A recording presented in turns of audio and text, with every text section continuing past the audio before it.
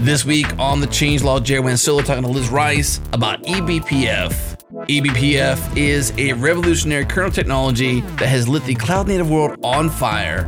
If you're going to have one person explain excitement, that person will be Liz Rice. On this episode, Liz tells Jared about all the power of eBPF, where it came from, what kind of new applications it's enabling, and who's building the next generation of networking, security, and observability tools with it. Big thanks to our friends and our partners at Fastly and Fly.io. Our pods are fast to download globally because Fastly is fast globally. Learn more at Fastly.com. And Fly helps us deploy our app servers close to our users. It's like a CDN, but for our entire application stack. Try it free at Fly.io.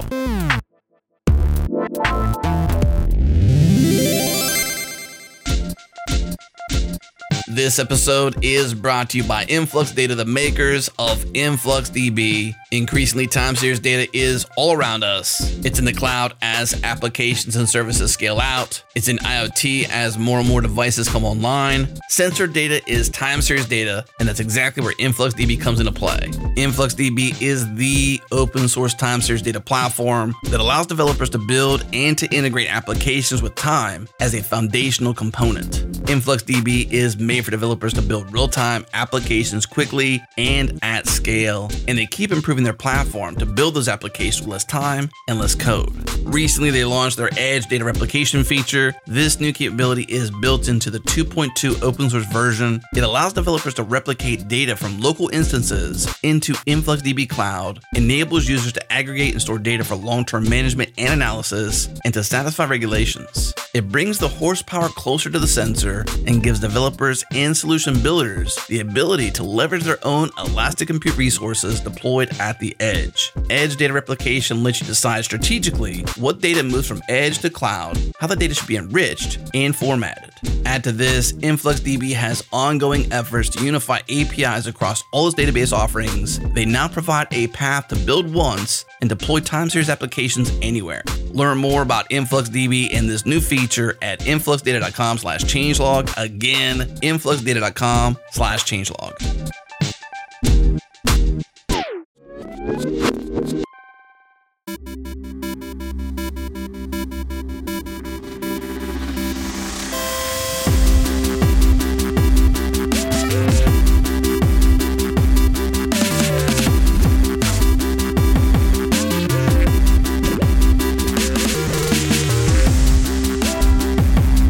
Today we're joined by Liz Rice, who is the Chief Open Source Officer with the eBPF Pioneers, Isovalent. Welcome, Liz. Thanks for having me, Jared. Nice to be here. Nice to have you for sure. So we've been wanting to talk eBPF for a while, and now we have you here. So perfect fit. I've heard a lot about eBPF, mostly from Shipit. Gerhard Lazou has had you on the show, the folks from Parka. A lot of people are excited about eBPF. In fact, in his post KubeCon EU roundup, Gerhard said almost half of the people that he talked to are either working on it, using it, or actively integrating with eBPF. So like lots of buzz, lots of interest. And you've been working with this technology and talking about it for a couple of years now. Do you want to catch people up? First of all, what is eBPF? And then we'll go from there. Yeah, sure. So the letters eBPF stand for Extended Berkeley Packet Filter, and I usually just tell people to forget that straight away because it's not terribly helpful. It tells us something about the history, but it doesn't tell us about what eBPF is today. Mm-hmm. What it allows us to do is to run programs within the kernel of the operating system. We can dynamically load these eBPF programs into the kernel, and we can use that to change the way the kernel behaves. And originally it was the Linux kernel. There is now a Windows eBPF implementation happening. So I tend to just think about it from a Linux point of view, but it is broader than that. And it means we can customize the kernel. We can change the way that kernel features behave. We can use it to observe what's happening in the kernel. And the really interesting thing, or why it's so powerful, is if you're an application programmer, you probably don't think very much about what's happening in the kernel because you use programming language abstractions that kind of hide that low level from you on a day-to-day basis. So, every time you, open a file or write something to the screen, you've got some function that looks like open or write or something like that. Underneath the covers, every time you interface with hardware in any way, the kernel has to be involved. So every time you do any network access, open any files, access memory, all of these things involve the kernel. And with eBPF, we can insert programs into the kernel's behavior, and we can use that to perhaps observe what you're doing. Every time you open a file, we could see that happening. We could see which processes are opening different files. Every time a network packet arrives, we can manipulate that network packet. We can do all sorts of really powerful things to both observe what's happening in the kernel and even change what's happening. And that kind of changing what's happening allows us to build security tooling, and it allows us to build network functionality as well. So those kind of three areas, networking, security, and observability, are I would say, three areas where eBPF is being used most commonly today. But it's super powerful because of that insight across everything that's happening on the machine. So I'm thinking about Docker because this has been called a revolution. I think Docker was a revolution in its time. And I remember when Docker first came out, and Solomon Hykes and the .cloud team and the app.net team that popularized the technology, they're like, these containers have been in the operating system for a while, but they just weren't accessible. Nobody knew about them. They're hard to use. And Docker really made that simple. Is eBPF this long-lived feature of the kernel that all of a sudden we realized was there and could do things? Or is it a brand new thing that's been built into the kernel recently? So it's a bit of both. It's been evolving for years. I mean, I mentioned the packet filtering element. That's been around since, I think it's the 90s. Oh, wow. And what we call the extended parts, the kind of modern features that we can now use with eBPF have been added in over the last few years, really. And the reason why it's all suddenly taking off is kind of also relates to why eBPF is really powerful. So when you use an operating system, whatever Linux distribution you might be using, it's probably using a version of the kernel that's 4 or 5 years old. The distributions don't take, the latest release of the kernel. They wait for a while to make sure that it's stable and it's been sort of field hardened. So when eBPF functionality and features have been added in over the course of several years, we have to sort of go back to a kernel that's maybe 4 years old to see what people are really using in production today. And those versions of the kernel are now new enough to have sufficient kind of eBPF capabilities that we can do really, really useful things. There's still innovation happening in the kernel. There are still new things being added to eBPF, but those kind of core building blocks are now available in pretty much every production Linux distribution. And that is why over the last, let's say, 18 months, we've seen this huge explosion in interest, because it's not just niche kind of features for people running cutting edge kernels. It can be used by everybody. But the reason why I said it also speaks to the power of the kernel is now that we have eBPF, we don't necessarily have to wait for a new version of the kernel to change its behavior, because we can use eBPF to do it. Right. And which is kind of mind-bending, but pretty cool. So one of the, I think, really nice examples of how eBPF can be used is for dynamically mitigating kernel security vulnerabilities. So really nice example of this is something called packet of death. So maybe there's a kernel vulnerability that is susceptible to some particularly formed network packet. For example, maybe there's supposed to be a length field, and perhaps if you don't set that length field or you set it incorrectly, there's a bug in the kernel that doesn't know how to handle it. There have been some instances of this in the past, so it's not just theoretical. And if the kernel receives a packet that sort of been formed to perhaps set that length field incorrectly. Kernel doesn't know how to handle kernel crashes. It's, that vulnerability is exploited. And in kind of the traditional world, you would need to install a kernel patch and reboot your machine to no longer have that vulnerability. Right. But with eBPF, you can load an eBPF program dynamically that recognizes, it's that kind of network packet that, we know is a bad idea. We need to just throw that packet away. And you've mitigated that vulnerability without having to actually update the kernel. You're just running that eBPF program. You can load that eBPF program into all of your machines dynamically. You don't have to affect any of your running applications. It's really, really nice and really powerful. That's cool. You got me thinking about old kernels because, I used to run, back when I first graduated from college, back in the early aughts, I ran a network of Linux machines. It was like mail servers and spam, all sorts of stuff. And it was back in the days when we treated our servers as pets and not cattle, that analogy. So I had them all named and stuff. I use a MASH theme. I'm not sure if you're familiar with the show MASH. Yeah. So there was Hawkeye and Trapper and Hot Lips Houlihan and Radar. And that was kind of actually the fun part. This is like when we used to call ourselves sysadmins. That was cool and all. And I would always patch them and keep them upgraded and everything. But the kernel itself, I would always let it get outdated, not because I wanted to, but simply because it required a reboot. And I wasn't about to reboot my production server. And you were talking about how, now this has been in there for a while, but people are getting to where their kernels are upgraded enough that they have the features. And I'm wondering if in the days of cattle, of elastic compute and Kubernetes and stuff, is the reason why people still run old kernels? Is it still that same old, we don't want to reboot? You think that you would just, offload the capacity, reboot the thing, upgrade, and then launch a new node or whatever you're going to do? Or is it more about, I understand you want to stay a couple versions behind because this is your kernel. You don't want to be on the latest, but they're generally stable. What are your thoughts on that? Is it still the old, we don't want to reboot thing? Or do you think it's about security or stability?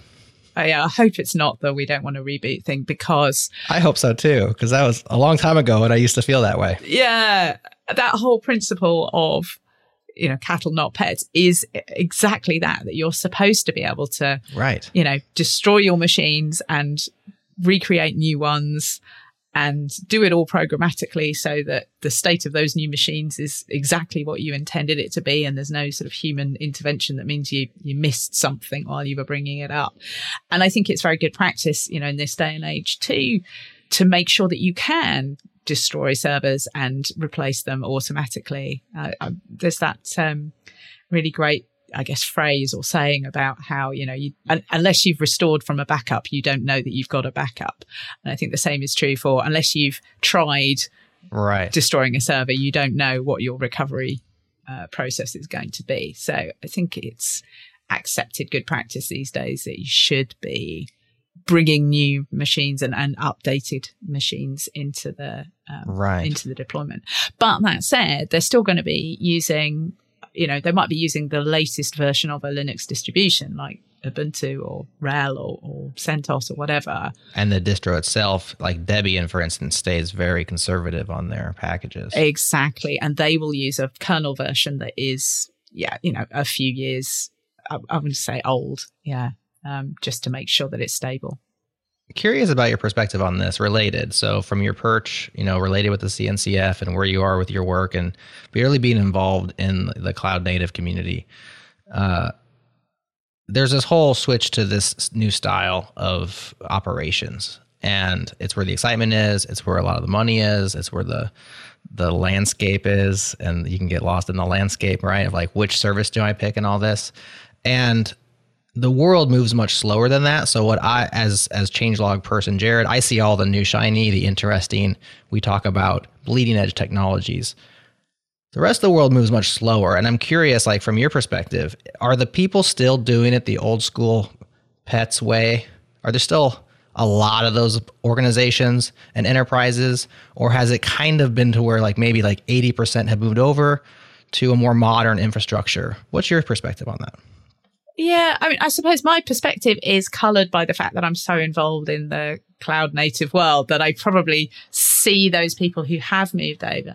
I certainly, over the years that I've been involved in CNCF and this kind of cloud native world, we've definitely gone from, a few years ago, oh, amazing, we can find an end user to talk about a thing, to, well, there are loads of people who are using, feature X, project Y, it's hard to find a sort of big brand name that doesn't have, some kind of modern cloud-based deployment these days, I think.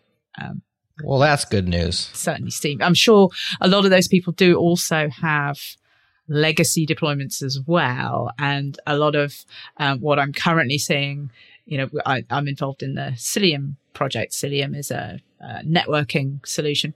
I would say kind of mostly for Kubernetes, but a lot of the challenges we see now are to do with allowing people to coordinate between their lovely shiny new Kubernetes workloads and their legacy workloads that are running on a BGP network in a data center somewhere. So there's definitely people haven't thrown away all those data centers yet. Right. There's kind of like a migration path, but you have to straddle for probably years because you're not just going to throw everything out and start fresh. That doesn't make any business sense. It's probably a bit like sort of when I very first got into computing professionally, when I was sort of doing my first job, we were doing things that emulated punched cards because people didn't, running their giant payroll systems. This was the 90s. It wasn't the 1890s. It was, the world had invented a lot of things that were a lot more modern than punch cards, but it just took people a very long time to migrate away from those really old systems. Yeah. Well, I'm nostalgic, so I still pine for the days when we could name our servers. I like a good naming scheme. I love to check the uptime on a server and be like, this server has been up for 2.5 years. That always felt good. That's why I would never upgrade my kernels, but I understand. Things push forward. You can't do it that way forever, and there's definitely way more reasons to do it the new way. Think of all those security vulnerabilities that are potentially in that old code. All right, you convinced me.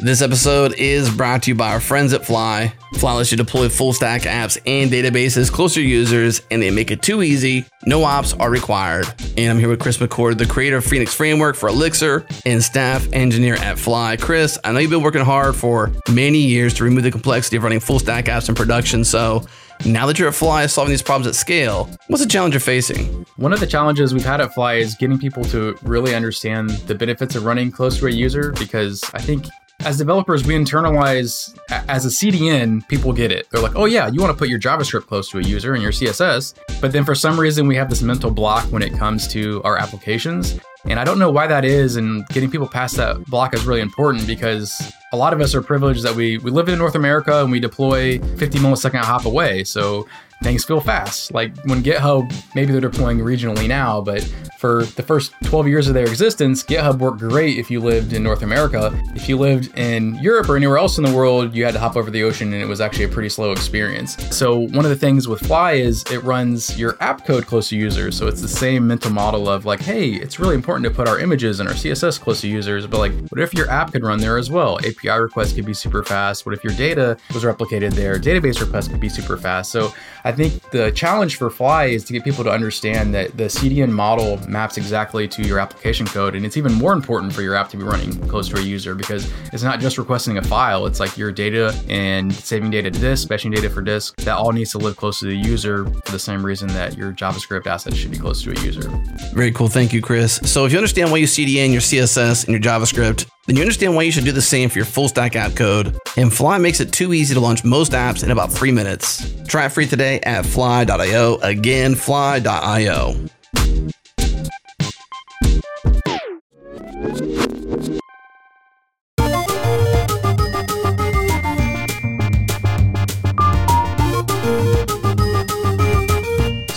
agree that this feature of being able to kind of like hot upgrade or patch, I guess, your kernel without upgrading your kernel via eBPF, modify the way it works, protect yourself from that security vulnerability today without major downtime or upgrades. I mean, that does seem like an amazingly revolutionary feature. Is there anything about that, though, that's scary? It's like, hey, go ahead and change the way that things work in user space. Like, doesn't that seem a little bit like you could also shoot yourself in the foot? Yeah, people often, have that concern when they first hear about eBPF. Here's this incredibly powerful platform that can change the way your servers are operating. And security is certainly a huge concern. So a couple of things to be aware of. First of all, when you load these eBPF programs into the kernel, they go through what's called the verifier, which checks that the program is safe to run.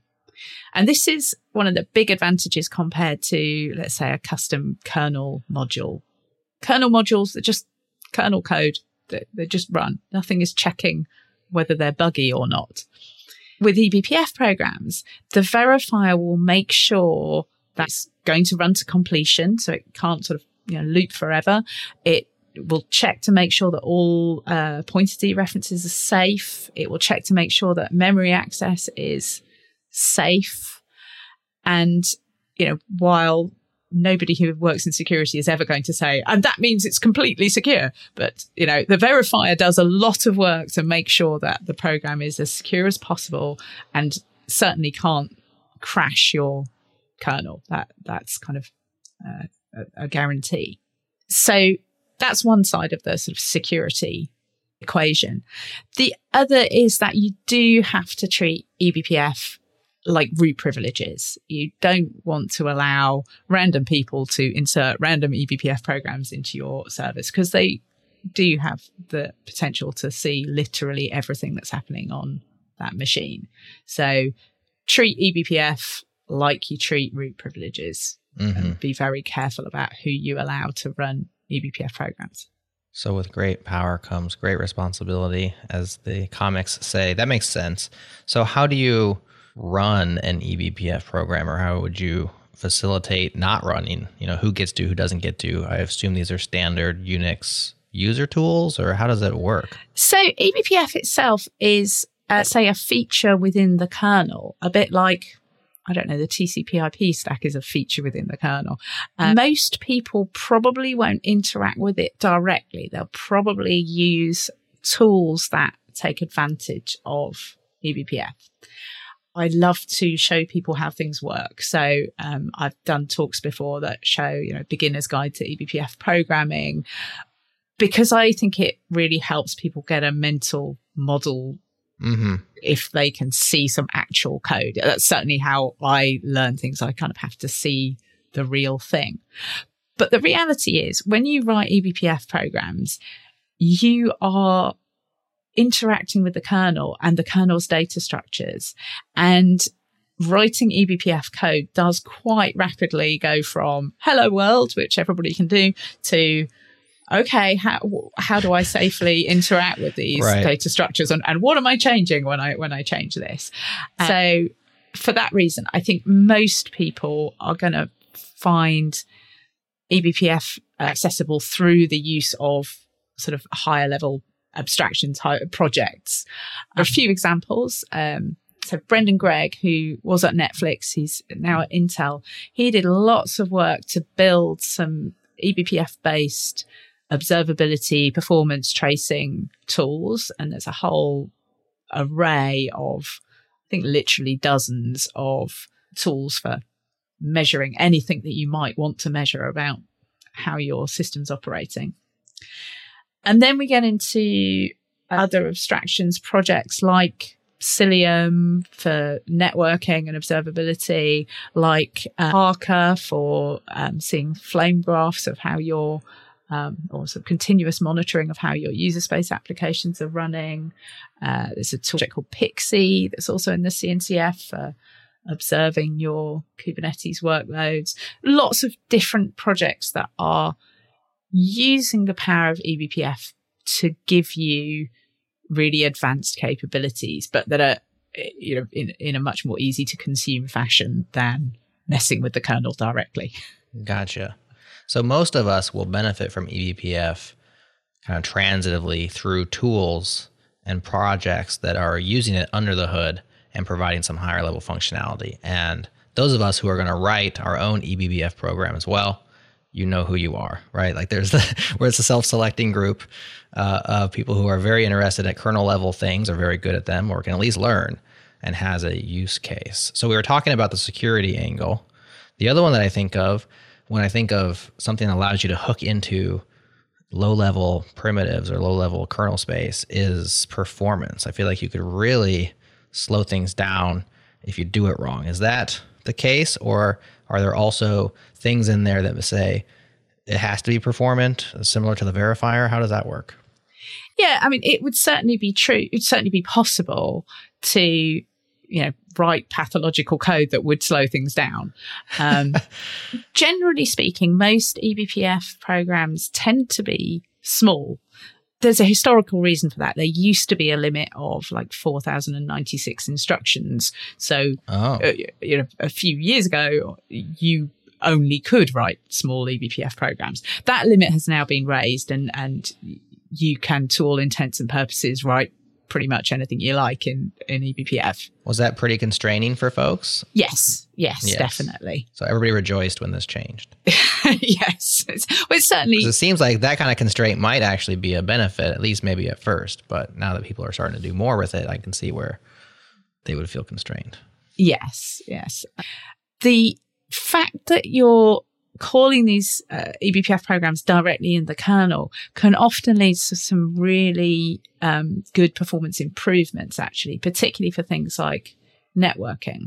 So as an example of this, for Cilium providing networking to Kubernetes pods, I need to just back up a bit and talk a little bit about how container networking works. All right, let's do it. When you create a container, you usually create a networking namespace for that container. So the container has its own networking stack, effectively, and you create a virtual Ethernet connection that connects your container to the host that it's running on.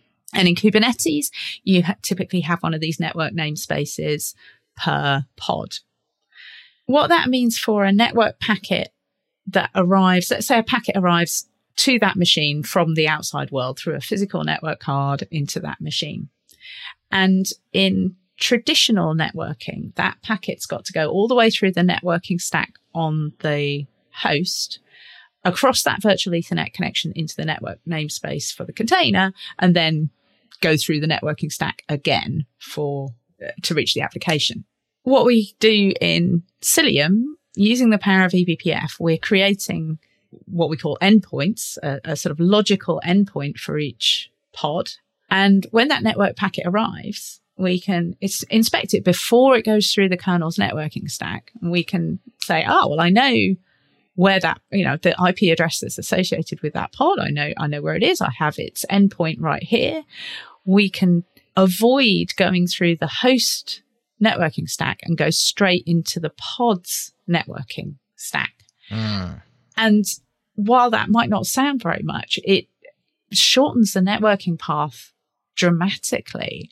And when you add up however millions of packets are, this is one of the really fun things about infrastructure software is, like these things scale, the impact scales up, and you can see real improvements, significant improvements in latency by using eBPF to shortcut these networking paths.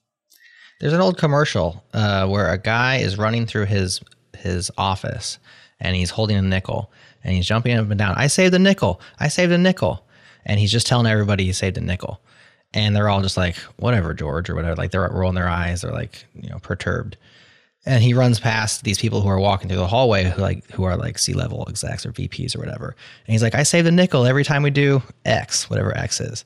And the two guys look at each other and they say, we do X 75,000 times a day.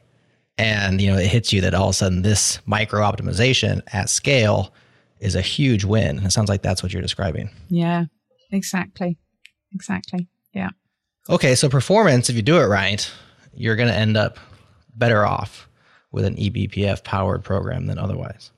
The other aspect of performance, so things like observability tooling, you can hook into these events that might happen very, very frequently, but run this very small eBPF program to count or, take some information about those events, store them in, there's a thing called eBPF maps. It's a data structure that's shared between, or it's in the kernel that the user space programs can access.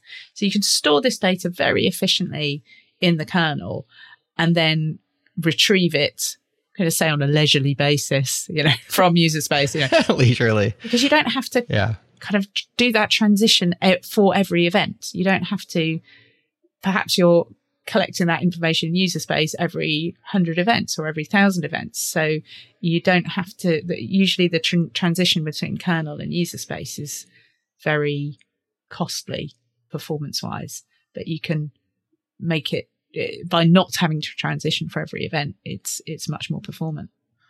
Let me see if I'm understanding you correctly. So in the context of monitoring or observing a program, people would generally take like 1 out of every 100, or they would sample because it's cost prohibitive. You don't want to bog down the CPU that you're running the program on, right? You want to observe it without affecting it. And you're saying with eBPF, because of the performance savings without having to go back and forth between kernel and user space, it's so much faster that you don't have to sample, or maybe you sample way more often without incurring the performance costs. Is that what you're saying? Yeah, that's exactly right. Yes. Well, that sounds cool. Yeah. I can see where that would be great. Yeah. So you can see some really powerful metrics and make security checks for every single time that a particular kind of operation happens. And you can filter those events potentially in the kernel.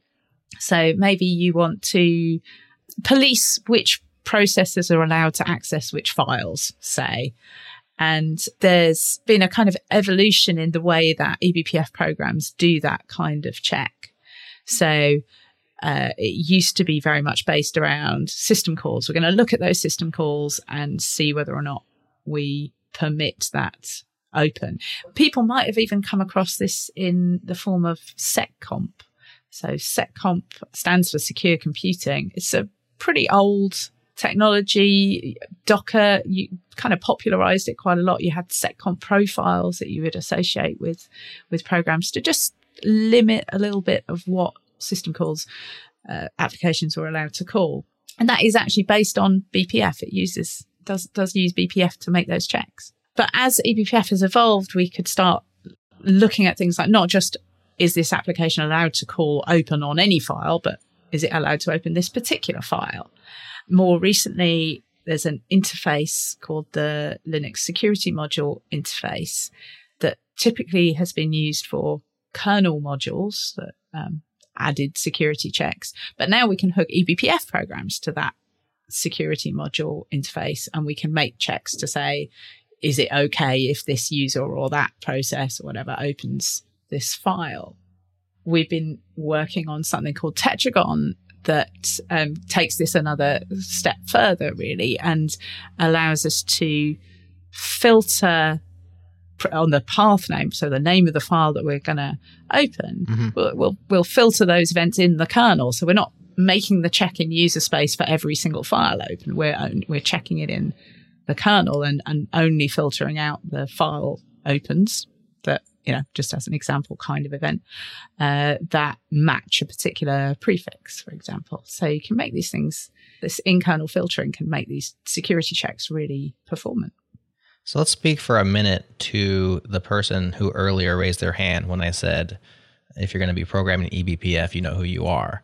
To that person, getting started, or even like language requirements, is it like a C interface? Can you use various programming languages? Maybe just give the lay of the land for that person who's would like to actually dive in and go for the hello world and maybe go beyond, maybe point to some of your talks or somewhere where they could start. Yeah.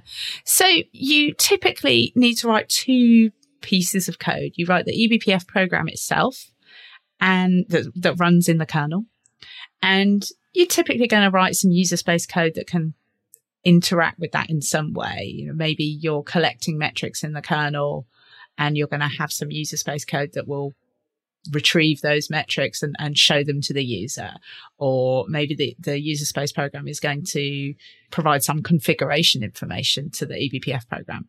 Some eBPF programs, particularly for networking, there's no user space part involved. You just, for example, if you wanted to do firewalling, you'd typically just load that into the kernel and maybe you'd only be reporting a few metrics to user space. Mm-hmm. Anyway, so you've got these two parts. The kernel code, it has to be compiled into BPF bytecode.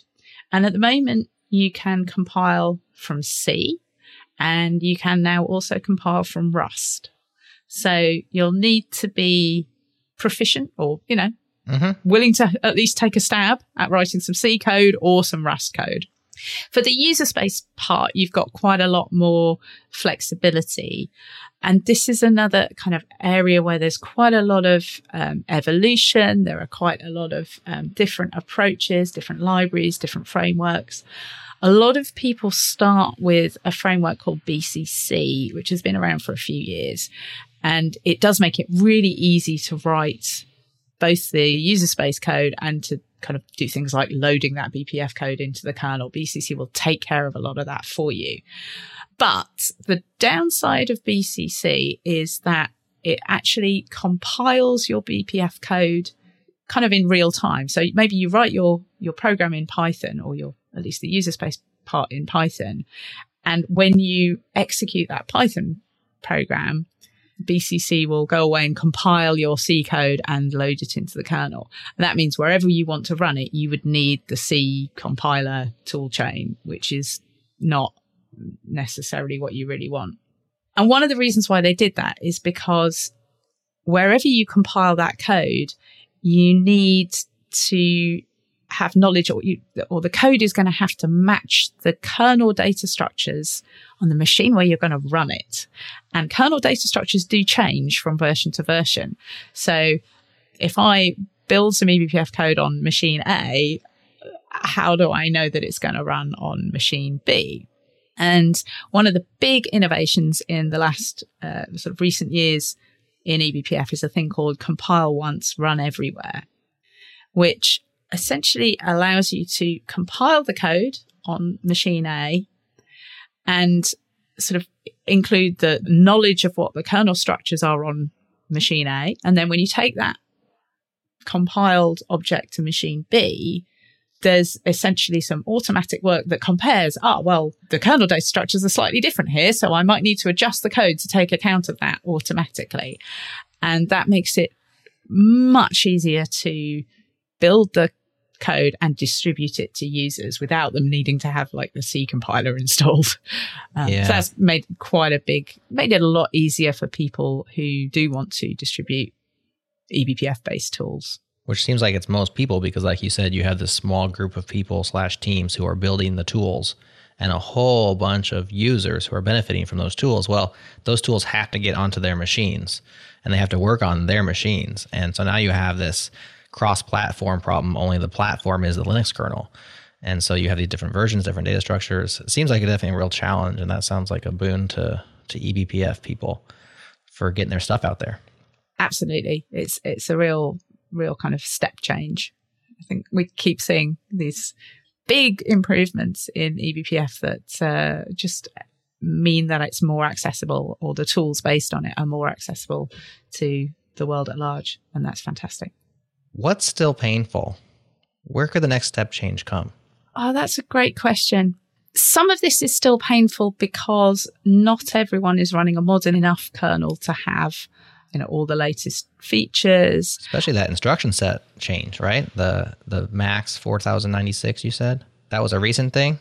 Yes, that would be an example. Yeah. So if you have a tool that needs to exceed that limit, then you might need to do some tricks to make it run on older kernels. Right. There are things like the way that you can actually attach programs to different events in the kernel. Some of those have evolved and become more performant.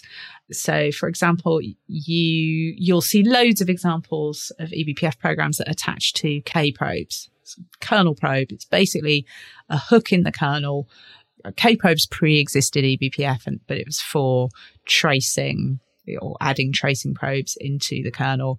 And it's essentially add a K-probe at the entry to any function, pretty much, in the kernel. Here's the function name. I want to add some tracing there.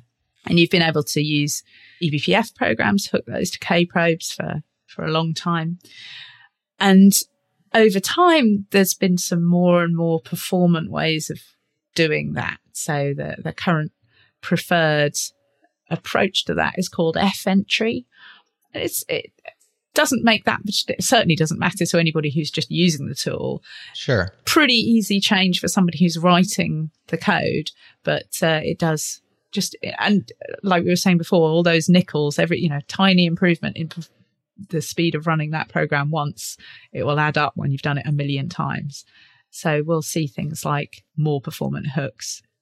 There's also, I think, for eBPF, for folks who are developing eBPF tools, there's lots of innovation happening in things like testing and code coverage and sort of instrumenting your code. Getting your code through the verifier is still something of an art, and there's I think probably more improvements to come in sort of making it easier for people to write those eBPF programs kind of without necessarily having to do such a dance with the verifier. There's a really great quote I read that described the eBPF verifier as I think it was a fickle beast, which is quite a nice phrase. That is nice. Sounds like something I'd like to stay away from if at all possible. It's a challenge, though.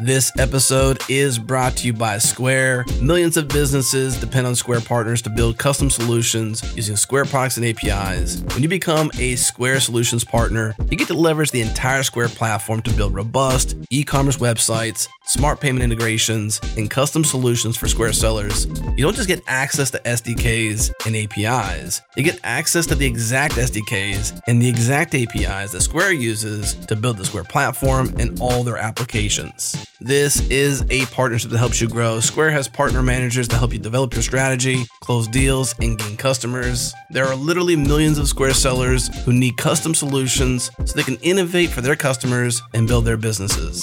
You get incentives and profit sharing. You can earn a 25% SaaS revenue share, seller referrals, product bounties, and more. You get alpha access to APIs and new products. You get product, marketing, tech, and sales support. And you're also able to get Square certified. You can get training on all things Square so you can deliver for Square sellers. The next step is to head to changelog.com/Square and click Become a Solutions Partner. Again, changelog.com/Square. And by our friends at Retool. Retool helps teams focus on product development and customer value, not building and maintaining internal tools. It's a low-code platform built specifically for developers. No more UI libraries, no more hacking together data sources, and no more worrying about access controls. Start shipping internal apps that move your business forward in minutes with basically zero uptime, reliability, or maintenance burden on your team. Some of the best teams out there trust Retool: Brex, Coinbase, Plaid, DoorDash, Legal Genius, Amazon, Allbirds, Peloton, and so many more. The developers at these teams trust Retool as their platform to build their internal tools, and that means you can too. It's free to try, so head to retool.com/changelog. Again, retool.com/changelog.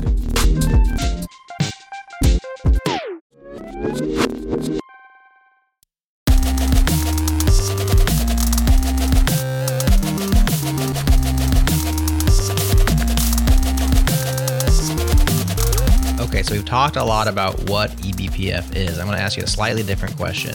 Interpret it however you like. Who is eBPF? Oh, interesting question. So I'm going to answer that with a bit of a story about like how I got excited about eBPF. Okay. So I spoke at a DockerCon back in 2017, and I was talking about how containers worked.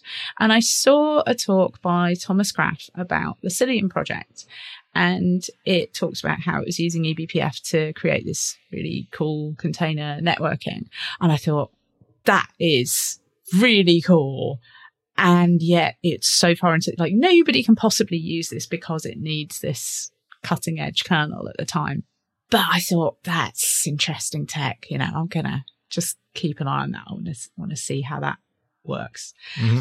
And then a few years later, I was working for a security company, and somebody suggested using eBPF. They'd actually been doing a project outside of work using eBPF on Android for a sort of security related project. And they were like, could we use eBPF to build security tooling? So we worked on that for a while. And in the meantime, I was seeing more and more of this eBPF community kind of building up, more and more people using eBPF and different projects. And Isovalent, which was the company that Thomas and Dan Wendlandt, Thomas, who I'd seen speaking at DockerCon, right, they founded Isovalent around the Cilium project. And they were facilitating this eBPF community. And, I realized that was, if I wanted to really immerse myself in eBPF, that was the place to join. And that's why I joined Isovalent. And since I've been there, one of the things that really I hadn't appreciated before I was there was the extent to which Cilium and eBPF have actually been kind of developed in almost lockstep. So there are two maintainers of the eBPF subsystem in the kernel. One of them is Daniel Balkman, who works for Isovalent, and the other is Alexei Starovoitov, who works for Meta. And, they are the people who kind of drive eBPF's future.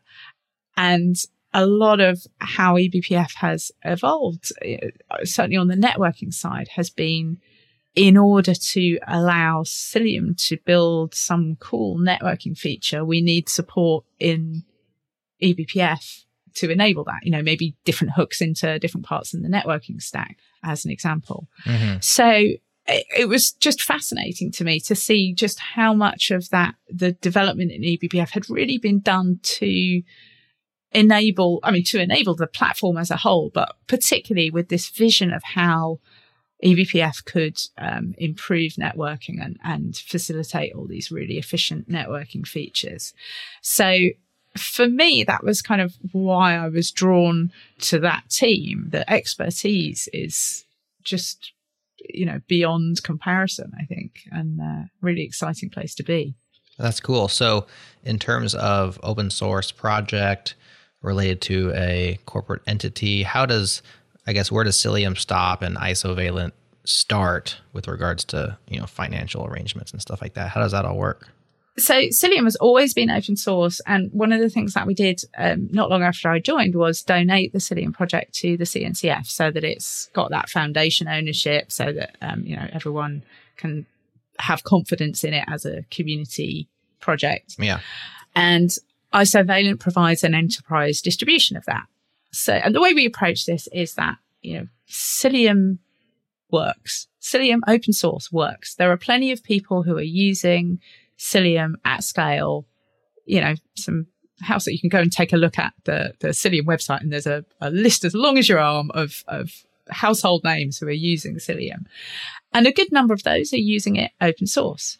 But some of them either need support, that's the kind of classic open source model, right? Or some of them need features that you only need if you're an enterprise, a large enterprise. For example, I mentioned before about, integrating with legacy workloads in data centers. If you're operating your own data center, you are the kind of organization that spends money on software. Right. You want to license software. You want to have somebody who's going to provide some guarantees around that software. So those kind of features that people really only need in an enterprise environment, some really advanced UI, some really advanced security tooling features that we, add on top of the open source project for our enterprise customers. And there are other people, because it's in the CNCF, there's, other offerings, other people who can use Cilium or build products on top of Cilium. Love that, because now you're competing on a level playing field. Of course, as the maintainers of Cilium, you have that expertise, the street cred, so to speak. So other people have to establish that. But the fact that you can have multiple service providers or licensors or offerings that are competing on how well they do that, and not competing over the proprietariness of the software that they, that they're running. I mean, that's spectacular for everybody. Yeah, absolutely. I mean, I'm a big believer in the power of open source in general, and specifically for infrastructure software, just the sheer number of people who will use open source code, it creates such field hardening that I think for that kind of core capability, something like, how your networking is plugged together, it's really an advantage for it to be open source. Yeah. And then, having this huge community of people who also feel confident about contributing to it as well, which I absolutely love. Totally. Well, if you look at the network stack or the OSI stack, whichever one you prefer, you want as much competition at the application layer as possible, and collaboration at the lower layers. If we're all reinventing these low level things, then we're just wasting efforts. And you can find competitive advantages by doing that but they're going to be just isolated to you and have all those drawbacks. Or everybody can collaborate at those levels, have all the best minds working on the same thing, pushing everybody forward, and then competing at the application layer, way more effective that way. I mean, just the way it should work. 100%. Yeah, absolutely. And we can take lessons from history around this. So back in the day, if you wanted to use TCP, you had to include a TCP library, in user space. And nowadays, we fully expect that you're going to run TCP. You're just going to use the kernel's services to get that TCP connection going.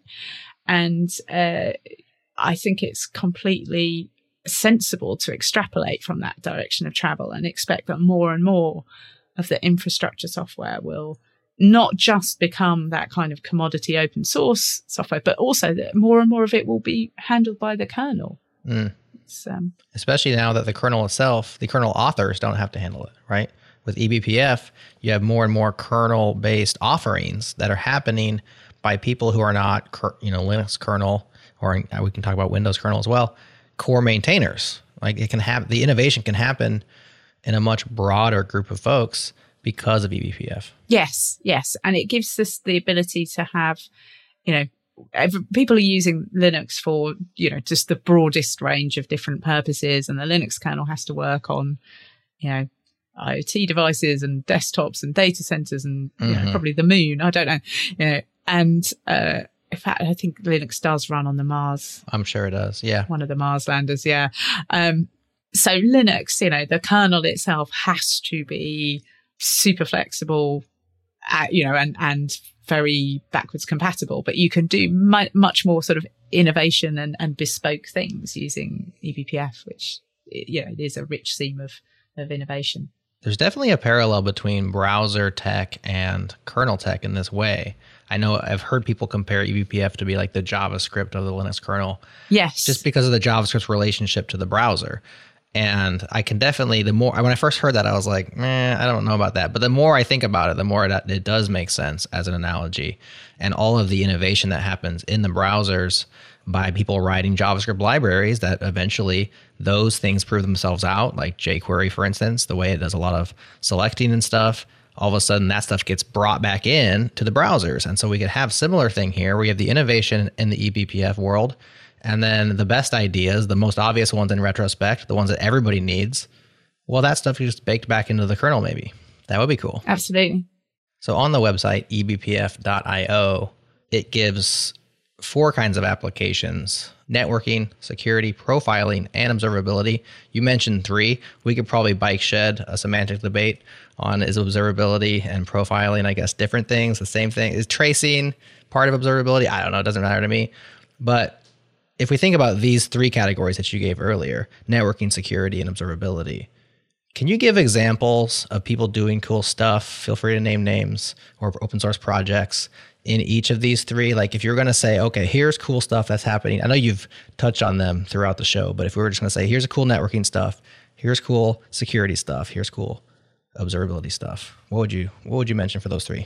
Yeah. So for networking, I mean, obviously I am very involved with Cilium, so Yes. that's the first name that cool. that comes to Yes. mind. But there are other, some really interesting users and projects. So Facebook, now Meta, have a project called Katran, which is a load balancer, and I'm trying to remember what the date is. I want to say 2016. Let's say 2016, and I'll apologize if I'm not quite right there.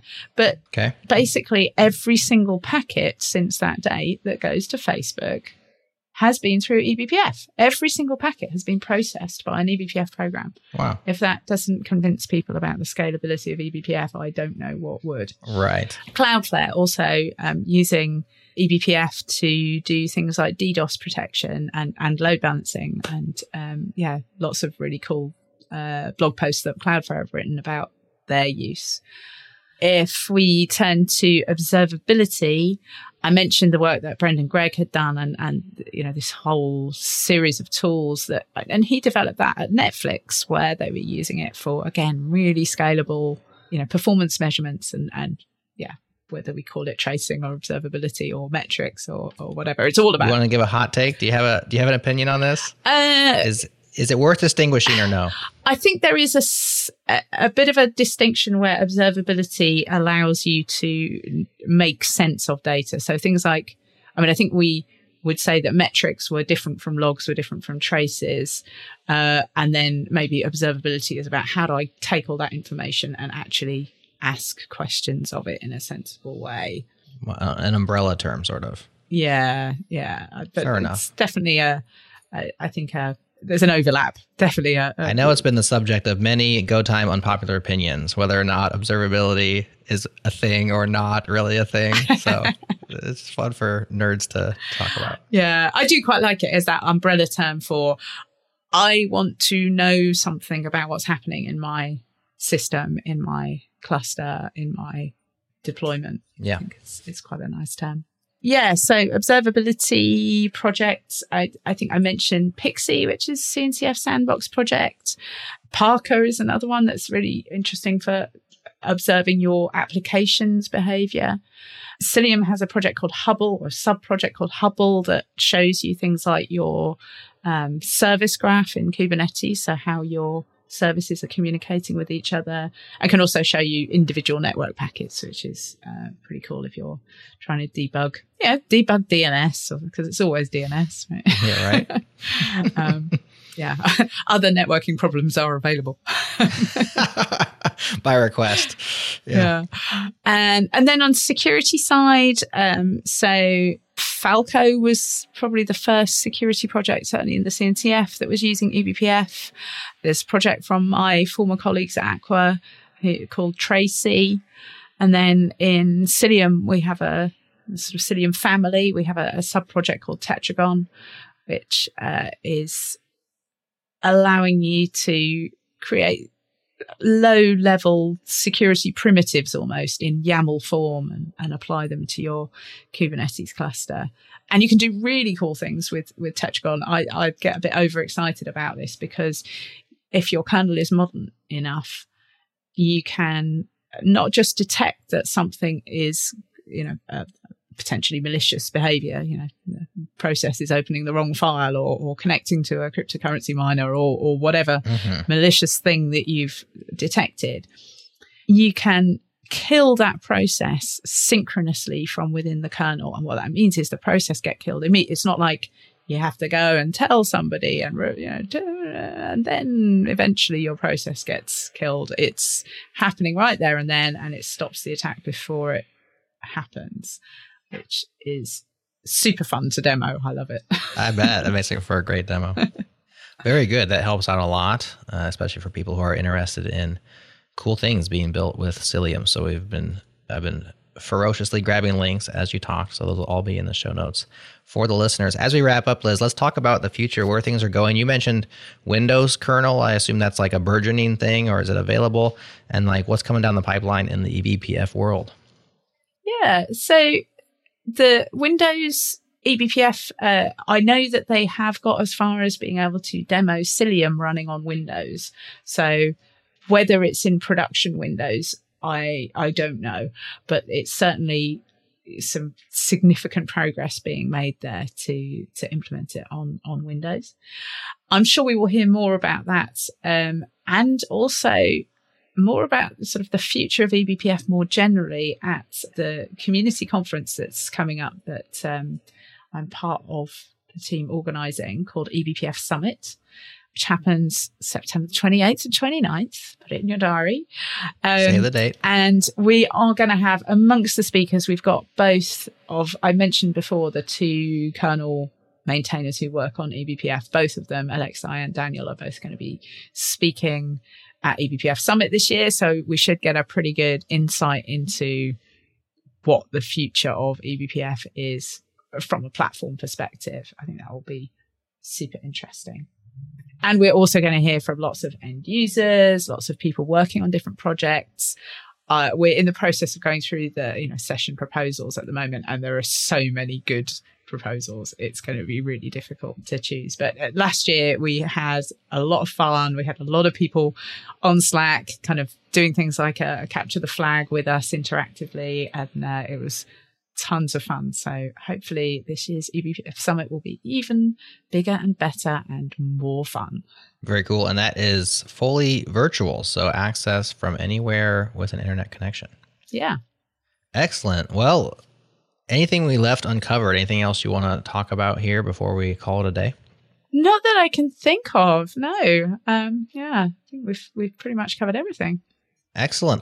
Well, listener, all the links to all the things are in your show notes. Liz, thanks so much for joining us on the show. Thanks for your excitement and your ability to so well explain these difficult concepts and get other people excited. It sounds like you're a great advocate for this technology and the power that it's unlocking for so many of us through people building cool tools and stuff that probably we haven't even thought about yet. We have these three major buckets, but I'm guessing there's maybe a fourth bucket out there, maybe things that we don't even know. So I'm excited about the future that eBPF is affording us.